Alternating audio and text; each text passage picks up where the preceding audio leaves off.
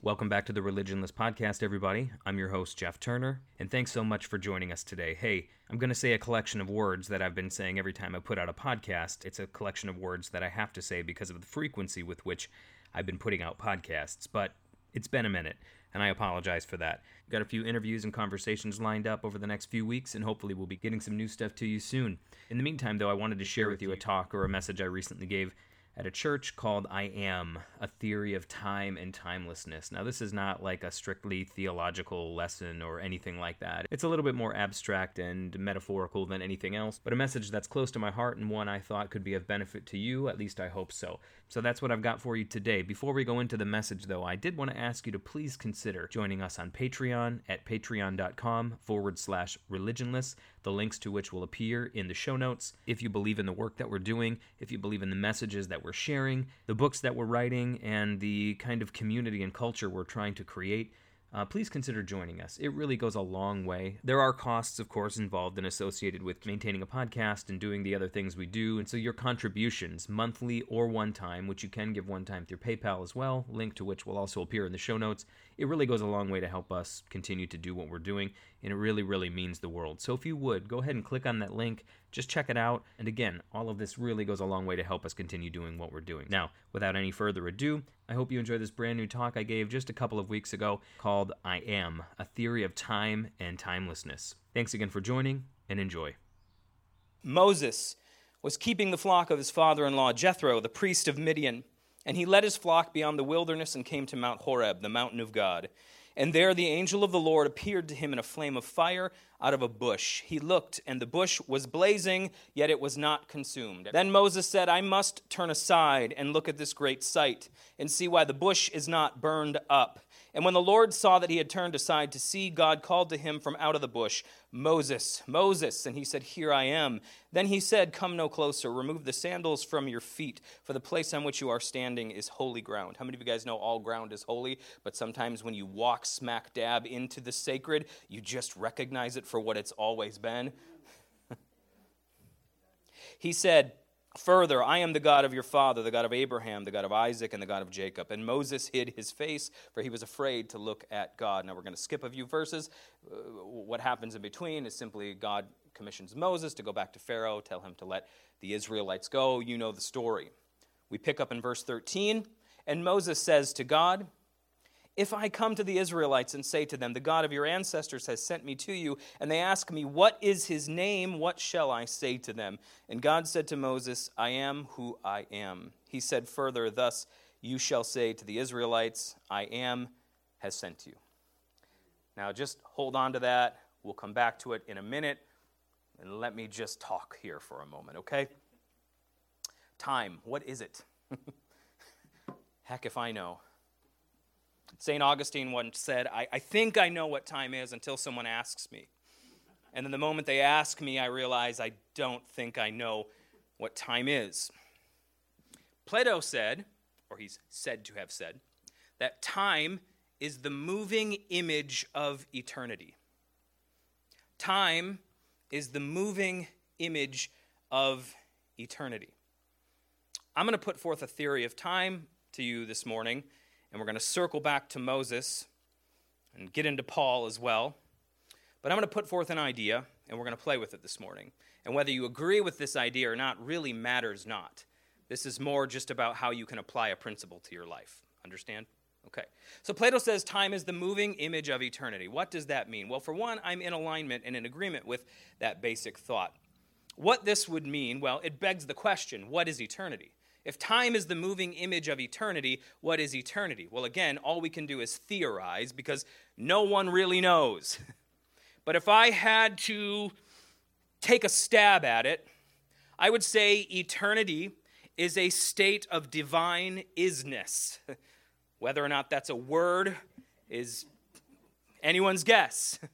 Isness, is-ness. It's a state of eternal, it's just isness. Nothing is coming into being, nothing is passing out of being. Nothing has occurred and nothing is going to occur. Everything just simply is. Nothing is receding into the past, and nothing is passing into the future. Everything just exists in a state of blessed isness. St. Augustine, who said he thinks he knows what time is until someone asks him, also commented on time, saying that time clearly is a creature, and a creature means a creation. It is something that was made. It did not always exist. It came into being at creation. Why would God bring time into being at creation? Here's where we might get a little weird, but let's just have fun, okay? In certain sects of Judaism, there is a thought concerning how it is that God streams his presence to us and into us without destroying us. Okay? Because how many of you know if you just stood in the absolute unfiltered presence of God, you would probably quickly pass out of being and be assimilated back into the divine isness that is God. And, because what we are in right now is finite. Okay? We come forth from the eternal, but what we are physically is finite matter. Okay? Can't be destroyed, but in this form, it can be jacked up pretty severely. Right? So, certain rabbis were toying and tinkering with problems that they saw in the Genesis accounts of creation. There's two different accounts of creation in Genesis, but they were examining problems they saw in these accounts. And the problem they were trying to address was, how could God, who is infinite light, be able to create something that is finite without immediately consuming what he created? Right? So once we come forth from God in the act of creation, how could we, who are now created as finite, possibly stand in the presence of the infinite without being consumed by it? And so they came up with this concept that's called tzimtzum. And the word basically means to recede, to pull back a little bit. And so the idea that they came up with was this, that, look, nothing that's created could possibly exist or continue to exist without being filled with and upheld by the presence of God. Creation doesn't work that God just kind of speaks you into being and then pulls away from you and says, well, if you want to pursue a relationship with me in the future, you know my number and you know my address. No, we live and move and have our being in him. We have no being without him. No human being has ever been separated from God. That is a lie. It cannot be. No human being can be separated from God. The tracks that show you man on one side of some great gulf and God on the other side of some great gulf, those are distortions of the truth. You live and move and have your being in God, and you always have. You have not always known it. That's what the gospel's for. But you cannot possibly be separated from a God in whom you live and move and have your being. You have no being outside of him. His presence, that's what Paul said his gospel was all about. To make known among the Gentiles a mystery that's been hidden from the beginning, which is what? Christ in you, the hope of glory. He didn't say this just became true after the resurrection. He said this truth has been concealed and hidden for generations. And his mission was to go to the Gentiles and specifically show them how it was Christ has always been present with and in them. And that's why Paul's gospel has a little bit of a different flair to it than Peter's and James's and the Jerusalem church's gospel. Paul's is influenced in many ways by what he saw of Christ as present in Gentile culture. Look at how he preached to the Athenians, right? He pulls from poets and prophets of their own belief system. Epimenides and Aratus, that's where the words, in him we live and move and have our being, come from. That's where Paul's words, we are his offspring, come from. He sees in their own culture, even in their own religion, even though he calls them from their idols, he sees how the living Christ that permeates everything has always been speaking to them. Okay, this is what St. Augustine said, all of creation has been pregnant with the gospel, basically. And the gospel is just simply to tell you, hey, this is what you've been carrying all these years. No one is without the presence of God, is all I'm saying. Little rabbit trail, but it was a good one. You live, move, and have your being in him. His presence is in you. And so in this Jewish way of thinking, they're like, well, the presence of God has to always be streaming into us, like light through a fiber optic cable, but it can't be like full on or it would fry our circuits and blow our fuses. So this theory was come up with, and this is the Zimsum idea, that God essentially filters his presence to us. So it's still the presence of God that we are enlivened by and full of, but it's just not like full on, here I am, you're gone. So it's a filter through which God streams God's self to us in ways that we can handle. That's the idea. And then there's also the idea inherent in that belief system that there are certain places where the filter is a little thinner, where the filter is not as thickly woven as it is in other places. And so Jerusalem in their mind would be one such place where you can more readily feel the divine as the divine, because what we daily walk in and experience as God is just what we've come to know as life, so we don't always notice it. So in this way of thinking, there are places and there are times where the filter thins a little bit and you're like, ooh, what was that? And it's a reminder that it's what you're always in. You just don't always think to comment on it because it's just what it is to be alive. So that's the idea. My theory of time works similarly to this. I believe eternity is a reality in which God exists, in which all things just simply are. Nothing happens to God. Nothing is happening. It all has happened, but that's even a faulty way of speaking about it, because to say it has happened suggests time. It just is. There's no was and there's no will be. There is just now, and even that's problematic language, because speaking of isness suggests wasness and will be-ness, and so that's just the limitation of language. But eternity is just everything. Now. And time is a filter placed over eternity, so what is eternally can be streamed to us in a way that feels like a progression. That's why John can say, Jesus is the Lamb slain from before earth's foundations were laid. How can that be? That was an event that took place in history just 2,000 years ago. A blink of an eye in terms of human history. Not to mention the history of the universe and the cosmos. But it happened before earth's foundations were laid. Well, how does that work? How can Paul say that we were created in Christ and chosen in Christ before time began? Right? How can Jesus say in the Gospel of John, before Abraham, a historical figure, before Abraham was, before he popped into time, I still am. I am. Not before Abraham was, well, I've been there, but before Abraham was, I am.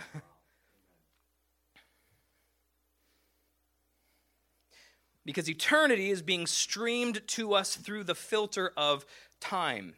It's a filter through which we experience what to God just simply is. And we see it play itself out as kind of a narrative, as a timeline, as history. But as far as God's concerned, it's always been. It's always been. Now again, we're just playing with an idea this morning.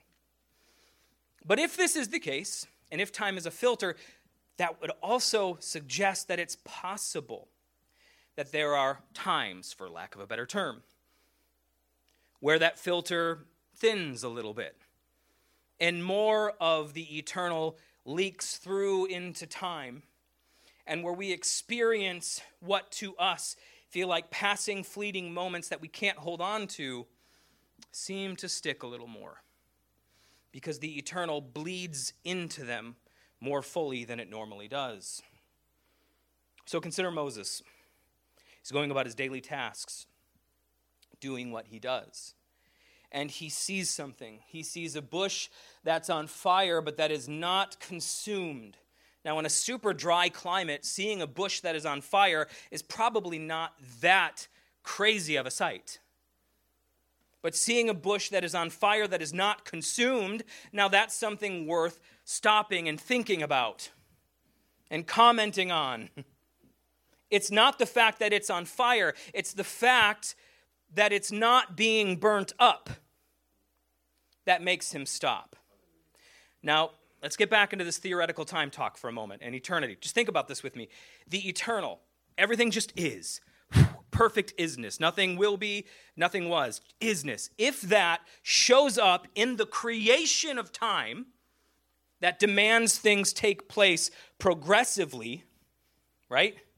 If that shows up in its own creation of time, what would it have to look like? Well, I don't know. Again, no one knows, but we can venture a guess. And here's the guess that I'm venturing, that if that shows up in the creation of time, which demands things take place progressively, if something that is not subject to progress shows up in this created filter that demands things happen progressively, what would it look like? Well, my idea is it would probably show up as something that's in a rapid state of progress and evolution, because to reach that perfected state, it would have to be moving very fast. But what if it chooses as its point of manifestation in time an object that is in an accelerated state of entropy? Now, we're all subject to entropy. We're all getting older. Hair gets grayer. Faces get wrinkled.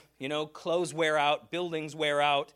Grass has to be mowed. I mean, everything is kind of in a state of degradation, physically speaking. Some of that being cyclical. It replays itself out over and over again, but it's still entropy. And everything is kind of subject to that in this reality. This bush has already been the victim of entropy. It's dried up enough that it can catch fire, so it's already dead.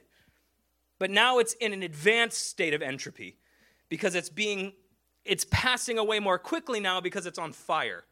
And so you've got, in a desert climate, you got a few minutes left, bush, tops. You're gone. But then the eternal chooses this as its point of manifestation. And timelessness meets something that is being subject to time, and what happens? This sort of stasis is achieved, and it freezes. And though the bush burns, it's not consumed. Though the bush burns, it remains as it is, because the eternal has stepped into time, and this arboreal apparition tells the tale. Now, I have a question for you. Is it possible to interact with this creation of time in such a way that we can call forth from it the eternity that is there? Because we live as though we're victims of time, don't we? The way we speak about time, we speak of time as though it's our adversary. There's never enough time. There's not enough time in the day. There's not enough time in the week. There's not enough time in the year. There's not enough time in the decade. Time is just slipping through my fingers. That's how we talk about it. We talk as though we are just victims being digested in the acidic stomach juices of this beast called time, slowly being dissolved, eaten away, eaten up. Time is not on my side. That's how we talk. Well, what if it could be? What if it could be? William Blake, in the intro to Auguries of Innocence. So what's the line? He says, to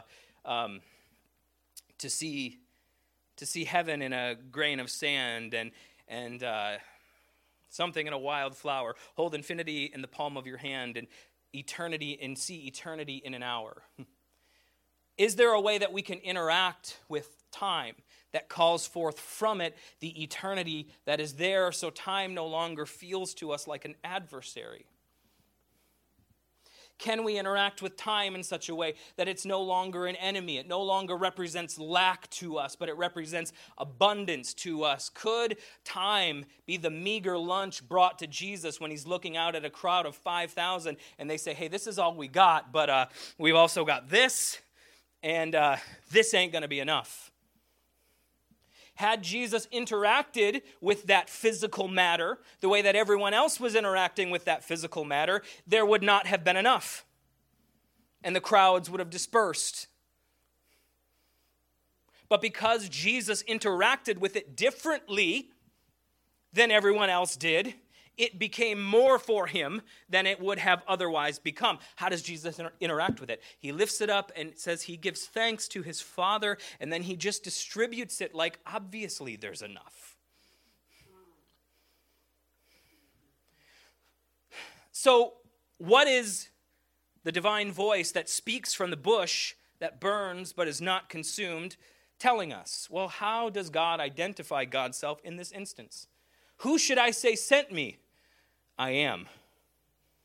Not I was, not I will be, not I'm working on becoming, not I have been, not I spend most of my time doing this and a little of my time doing this, but this is who I generally identify as being. No, I am. Not identified by what has happened, not I regret that I didn't, not that I hope someday I can so that I can prove to myself that I'm this, that, or the other. No, the voice simply says, I am. And it is that I amness that enters into time and presses pause on entropy and causes something that would have otherwise just burned up and been gone to stop.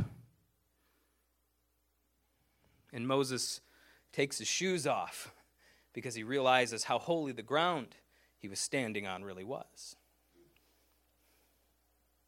It is this principle of I am, I believe, that causes the filter of time to thin and more of eternity to leak through, so that moments that might otherwise just slip through our fingers become imbued by eternity and themselves become eternal. My life is filled with such moments, and they mark me. And I am who I am because of such moments. I've been an atheist. I've been mostly a materialist. I've explored all different modes of spirituality. The thing that's kept me tethered to the numinous are moments like this. In moments where I had zero faith left and was really ready to just pull the plug and hit the eject button on the whole thing and maybe take some structures down with me as I went because I was done with it all. The thing that kept me tethered to the idea of the numinous were these moments that I just stumbled upon here and there through life. Now, I'm a person who's bent toward the mystical. I'm a person, I can't help it, I've just always seen and experienced things, but those aren't the moments I'm talking about. The moments I'm talking about aren't the ones that really make for the good stories. They're really ones that make very poor stories, except for the one who was there in them. One such moment for me, I'll never forget it. I can't forget it. It was my family. It was the first time I was able to take my family to Disney World about maybe 14 years ago. Early, maybe 2008-ish. So whatever that was. And my kids were young. My son was maybe 2. My daughter, 3 or 4. And, we'd seen everything. We'd all the magic that is Disney and all the lights and sounds and fireworks and characters, we'd seen it, and it was great. My kids were having fun and having a blast. We'd filled up on sugar, spent way more money than any human being should ever spend in a day, because that's what happens, there. And then, my wife and daughter, my youngest, Abigail, wasn't born yet. I think they were probably using the restroom or something, I don't know. And I'm just pushing my son in the stroller. And I'm just walking around, and I round this corner to this little section of the parks that's no longer there, and it was just this there was this, just some flowers and some benches around it. That's all it was. And I'm just pushing him back there, and all of a sudden I just feel like everything just slows, and in this moment, I didn't care about anything that has been. I didn't care about anything that would be. I was perfectly content to be in the moment that I was in.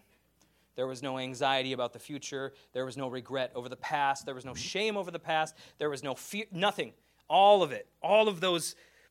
See, I'm here, and then I'm tethered to the past and tethered to the future, and they're constantly pulling at me. In that moment, they all just converged, and I am. And I would say I was, but that kind of goes against what I'm trying to talk about. But in that moment, I ammed.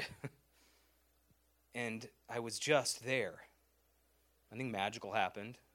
Jesus himself didn't show up and give me a high five and say, "Good job, kiddo." I was just pushing my son in a stroller. That's it. Sorry if I disappointed you, but that's as crazy as the story gets. But for me, who was there in that moment, experiencing nothing but the bliss of pure contentment and I amness, everything just slowed. And I remember thinking to myself, I will never forget this moment. And I've never forgotten that moment. And even while I'm talking about it right now, I feel all the emotions of it. I can feel the grips of that particular stroller in my hands. I can see my son. I can feel how god-awfully hot it was that day. I'm there again when I think about it. It was fleeting. It happened like that. It was a burning bush. Should have just been gone. Plenty of other moments from that day I don't remember. But that one, I am, never leaves me. And I can go back there anytime. Literally, talking about it, I'm back there. I'm in the moment again. It's eternal. Because I am'd in that moment. It was like the filter thinned. Eternity bled through. And that moment is now stamped and marked by eternity. It is not affected by time. I am. Another one I can remember, it would have been before this now. My daughter, we only had my daughter who graduates in like a couple of weeks here. And you got one too? I'm with you, man. I feel that. She was little. She was not even one yet, I don't think. And we were living in kind of like a manufactured home at the time. It was our first place we'd ever bought. And so the window sat a little lower, than they might otherwise. And she wasn't walking yet. And she had crawled over there and she'd pulled herself up on this windowsill. She could pull herself up on it. It was low enough for her. And I'm sitting on the couch and I just look over and there's my little girl wearing this multicolored striped tank top, these yellow shorts, her dark black hair pulled up into a little ponytail that fell like a little water spout. And the sun was streaming through the windows in just such a way. Magic hour, bathing the room in this orangish golden light. I could smell the burning briquettes from my charcoal grill, wafting through the screen door. And I just, again, it lasted seconds. But in that moment, eternity bled through. And I can remember everything about that moment. Still, what she was wearing, what it felt like, what it smelt like, the holes that were in the walls that the former owners left where they used to they had some kind of picture hanging and we never put anything over it. And it was just everything about that moment. It's just, and that moment is eternal. It is eternal. It is unaffected by time. It's there. It's a bush that should have been consumed but was not, because in that moment, I am'd. And eternity bled through and marked that moment, and it will never leave my mind. I'm tearing up talking about it because it's so real to me. It still exists. It is not in the past. It's here with me. And my life is marked by such moments that opened me up to the idea of such a thing being a possibility, because it can't just be that. It can't just be some kind of natural phenomenon. Those are the most divine things about my life. And I've seen the undeniably supernatural with my eyes, what we think of as being the undeniably supernatural. But nothing touches that, man. Nothing can lay a finger on those moments, because that is eternity. That is, I am. Now, I promise I'm wrapping up, but let me read a little New Testament. Bob, I'm with you, man. Okay. 1 Corinthians 13, the love chapter. I don't know why I said it like that. It was kind of creepy. The love chapter. 1 Corinthians 13:1. If I speak in the tongue, now just listen carefully to this as I read it. Think about what we've talked about already, and just listen to these words. If I speak in the tongues of humans and of angels, but do not have love, I'm a noisy gong, a clanging cymbal. And if I have prophetic powers and understand all mysteries and all knowledge, and if I have all faith so as to remove mountains but do not have love, I'm nothing. If if I give away all my possessions, and if I hand over my body so that I may boast, but do not have love, I gain nothing. Love is patient, love is kind, love is not envious or boastful or arrogant or rude. It does not insist on its own way. It is not irritable. It keeps no record of wrongs. It does not rejoice in wrongdoing, but rejoices in the truth. It bears all things, believes all things, hopes all things, endures all things. Love never ends. Love never ends. But as for prophecies, they'll come to an end. As for tongues, they will cease. As for knowledge of the supernatural sort, where one can understand and fathom all mysteries and knowledge, as for knowledge, it will come to an end. For we know only in part, and we prophesy only in part. But when the complete comes, the partial will come to an end. When I was a child, I spoke like a child, thought like a child, reasoned like a child. When I became an adult, I put an end to childish ways. For now we see only a reflection as in a mirror, but then we will see face to face. Now I know only in part. Then I will know fully, even as I have been fully known. And now faith, hope, and love remain, these three, and the greatest of these is love. Paul, using hyperbolic language, begins by saying, look, if I speak in the tongues of humans and angelic beings, I'm not just talking normal tongue talking here, guys, but if I'm all the way to angelic chatter level tongue talk, but I don't have love, I'm just banging on a gong. If I have such prophetic prowess that I can fathom and understand all mysteries and all knowledge. Notice later on, he says now it's only possible to know in part. So he's being hyperbolic, right? Because later he says, you can't really have that level here, but let's just say I did. But I don't have love. Big deal. If I give myself to be burned as a martyr, he says, but love is not the furnace fueling that action, big deal. He then goes on to say, look, all of these things, the undeniably supernatural, he ramps it up just so we get the picture. He's not just talking about the kind of like daily sacrifices you and I have to make following Jesus in America, because I know it's rough on us. You know what I'm saying? Yeah. We got to put up with mean comments on Facebook sometimes, and oh, mama, it's so hard.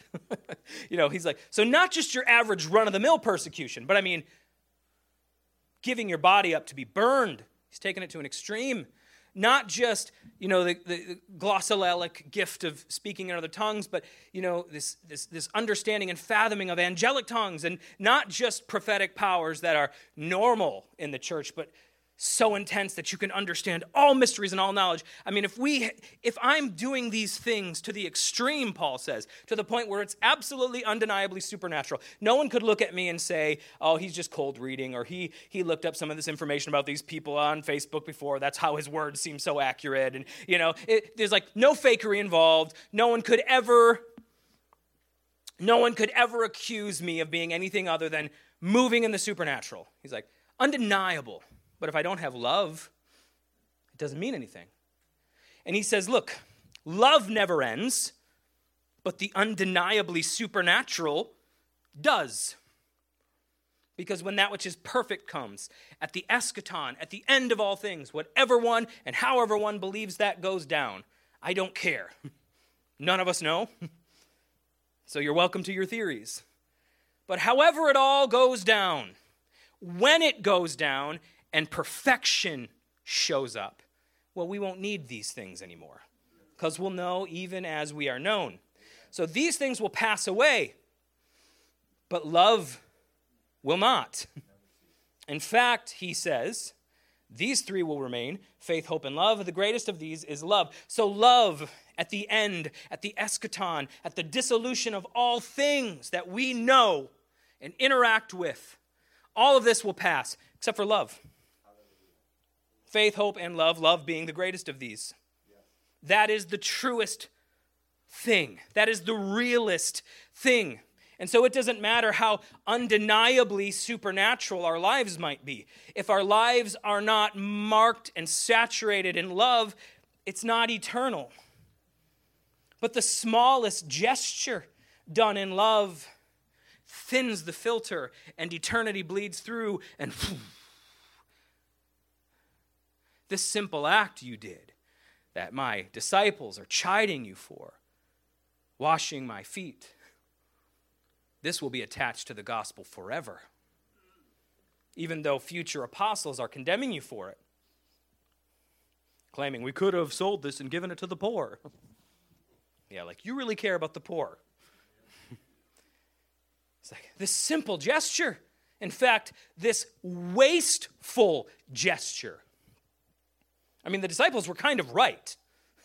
It could have been sold to fund and fuel their mission.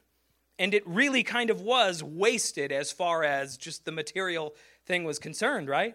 The pouring of this expensive perfume on the feet of Jesus. I mean, it's kind of a waste, but it was done with love.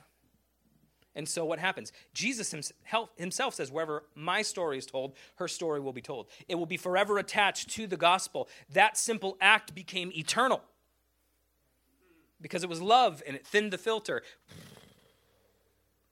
And what should have just passed and maybe even been criticized is now a bush that burns but is not consumed. And we all take our shoes off when we think about it and realize how holy this ground is. And all the ministry crap stuff that I was doing back in the days, ministry crap, sorry, you know what I was trying to say. Just because I didn't say the P doesn't mean didn't know what I was saying. All that stuff, so much of it I don't remember. Thanks. And that's mercy, yes. But so many of the nights that I spent my 12 years as a pastor, I've been in ministry for almost 20 years now, 12 of those were spent as a pastor. So many of the nights I spent away from my family at pointless prayer meetings. I don't mean that a prayer meeting is pointless, but it was just stuff we're doing to put on the calendar. That's right. It's fine. Prayer meetings are fine. I'm not criticizing that. But for me, you got a calendar you got to fill. You got to look like you're doing something. You got to show that you're worthy of your paycheck. So you've got to have a calendar full of events and full of stuff, and that's all fine and dandy and good, and it really, truly is. But for me as a young husband and father, most of the times just leaving my wife and kids at home, because does my wife really want to come and do all this and dragging 3 little kids with her? Meanwhile, I show up, I'm the big man, and she's got 3 little kids. That's garbage, man. That's nonsense. That's not sacrifice on my part in being noble. That's trash that I shouldn't have been doing. I don't remember that stuff. I remember that it happened, but none of those moments are marked in my mind as none of those moments are. It's pushing my son in the stroller. It's watching my daughter look out the window. And how many of those moments did I miss when I was out doing these other things I thought were eternal, that don't last, that burn up in seconds? They're gone. How many of these moments of I amness did I miss while pursuing what I thought was eternal? Never forget driving into Chicago a few years ago. I was going to be preaching that following morning at a church I'm connected with, and it's like a 6.5 hour drive or something like that. And I typically fly when I speak, but I always love that one because I love that time in the car to really just think and pray. And I was kind of in a rough season of life, honestly. Not spiritually, not in my relationships, but things had just been kind of rough. I don't know. Money was tight. Things were just, I don't know. Back in the day, I used to criticize preachers who talked about money. There are those who do it to an extreme, but having passed through seasons like that in my own life, I've come to find that so many of the problems that drag us down in life, a very small increase of money in our lives could solve a lot of those things. And so it's really, why do we shy away from issues like that? It's real stuff, And I was in a space like that, and things were just rough. And they had been rough for a couple of years. And, I was present. I was spiritually speaking, I was doing good. My relationship with my family was good. But there was just, I don't know, just this kind of ache in me, of just feeling inadequate. And, Not one of those things you really verbalize or talk about, but it's there and it's kind of gnawing at you. And it's affecting how you're interfacing with reality. And it was under the surface, but it was there. And I remember getting about an hour away from my hotel, and I'm overwhelmed by this thought that, wait, to the date, I was making this same drive a year ago. Like literally, because it's usually the same time of year that I speak there. And I was making the same drive like a year ago. And it was 2 years ago to the date that I was making the same drive. And I remembered that 2 years ago on that drive that I had really kind of resolved to do certain things in life. And it was real serious and it was real intense in that moment. And I was really dead set on doing and accomplishing these couple of things. And none of them ever happened. And it was now 2 years later. And I was like, oh, what happened? And I just realized that I was missing 2 years. I could remember what happened. I mean, you know what I mean? I can remember the daily activities of going to work, taking my kids to school, doing the stuff that I do. I mean, I knew those things happened. But there was nothing about those 2 years that was like, I am. It was just, where the heck did that time go? What? I mean, literally, I was aghast. I was gobsmacked by the fact that time, it was like I just jumped 2 years, and I was here now, and I was like, what happened? And it was because the way that I was living was more based on contempt than it was contentment. I was not dwelling and abiding in that I amness. I was dwelling and abiding in I was. Things didn't used to be this way. And how can I make things now in the future the way they were here? But I'm here, and I'm just, and all the while, nothing, the bush is just burning up. And the days are just going. 2 years pass, and I'm like, I don't even remember what happened.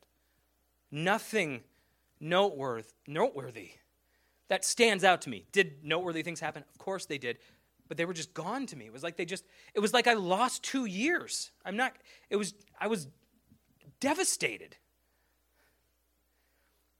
And that's when I really started to think about some of this stuff, and I thought about those moments I described to you that I can go back to in a moment. I can time travel there in a moment. I'm there. I'm in the living room watching my daughter, the sun streaming through, the charcoal briquettes, everything. I'm there at Disney World, pushing my son in the stroller, the feeling of the grips, everything. I'm there. Boom. Those moments never die. It's like they're always right here. But then 2 full years, just gone. I mean, if I thought hard enough, I could recall some events, but you know what I'm saying. It was like the way that I was living, the way that I was approaching things and looking at things caused that filter to be doubled and tripled and quadrupled. And I always was existing with eternity right there, but it was not making its way to me. And it just was gone. See, time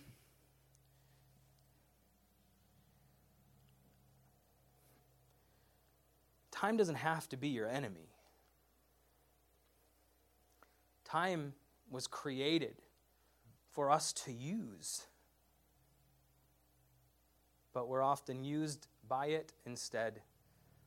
And life goes by, and we don't know where the time went.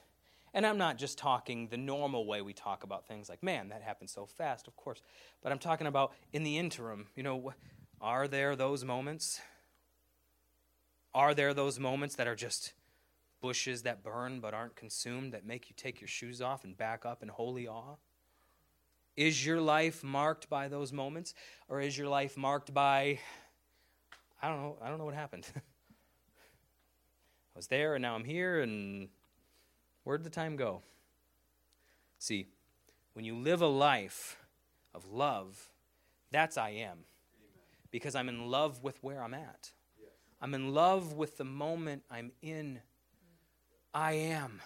I love this. I don't love maybe necessarily everything that's happening, but I can fall in love with this moment in some way because I can, even if I'm just, listen to me, I don't care if I got to tell myself a story. I'll tell myself a story. That somehow what's going on right now is preparing me for something that I need to be prepared for. Therefore, I can love this moment. Amen. Nietzsche wrote, what if one day or night a demon came to you and told you that this life that you've lived up until this very moment, Nietzsche was an existential philosopher, so this is just a thought experiment, but he's like, what if a demon came to you one day or night and told you that every moment you've lived of this life, you're going to have to live again endlessly, over and over and over and over again. You're going to have to relive this same life that you've lived endlessly. It'll never end, just over and over and over and over and over again. You're going to have to relive this life over and over and over again. How would you respond? He's like, that demon, what would appear to you like a demon telling you this, could be transformed into an angel or into a God in your sight if you were living in such a way that even though there were rough times that you had to endure, you had lived in moments so fully that you would go through everything to be back to those moments. He's like, that demon could be transformed to an angel to you by telling you the same thing if you were living your life a certain way. Because you'd do anything to relive those moments again, even all the bad stuff. But if that comes to you and it sounds like a horrible, terrifying notion, maybe you need to look at how you're living. Maybe you need to look at how you are interacting with reality, how you are interfacing with creation and with those around you. Amen. Time doesn't have to be your enemy. Time doesn't have to be your adversary.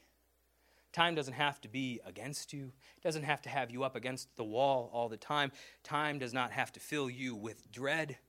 It can be a beautiful friend.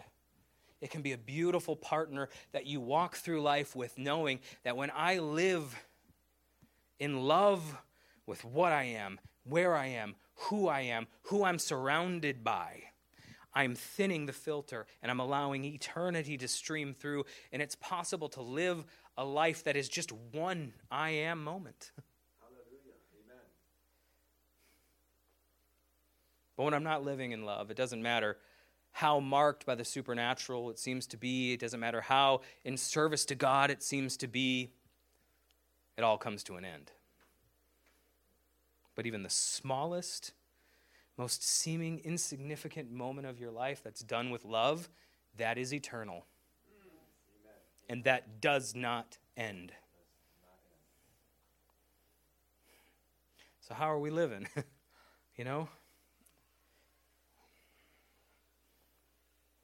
And this isn't, I'm not trying to be like heavy or condemning or anything. I'm just asking a question. Because we've been given a gift that we often view as a curse. But see, the thing that we think of as the curse is typically the thing that contains the blessing. We're just taught to look at things a certain way, and so we don't see it. Where sin abounds, grace abounds all the more. That's the principle. So the thing you see as being your adversary actually contains the gift you're after. Amen. And blessed are the pure in heart, for they see past all that, and they see what? They see God. Blessed are those who have had the blinders removed and can see past the lie that something is adversarial, because they see through it and they see a gift. So here's my call to you today. Love where you are at. Years later, Nietzsche, the same one who put forth the thought experiment about eternal recurrence and having to live the same moment over and over and over again, he came to a different conclusion. And he said, I want nothing more in this life than to be a yes-sayer. That's all I want. I want to be a yes-sayer. I don't even want to say no to the no-sayers. I just want to be one who says yes. And then quoting the Stoics, he says, amor fati, which means a love of one's fate. He's like, that's all I want. He realized the answer to his own problem that he put forth was to simply fall in love with who you are, what you are, where you are, who you're surrounded by. And you are free to find a way to make that work. But when you can fall in love with it, that's when the eternal seeps through. And that's when I am. So, speaking of time, mine has come to an end. I am. I am.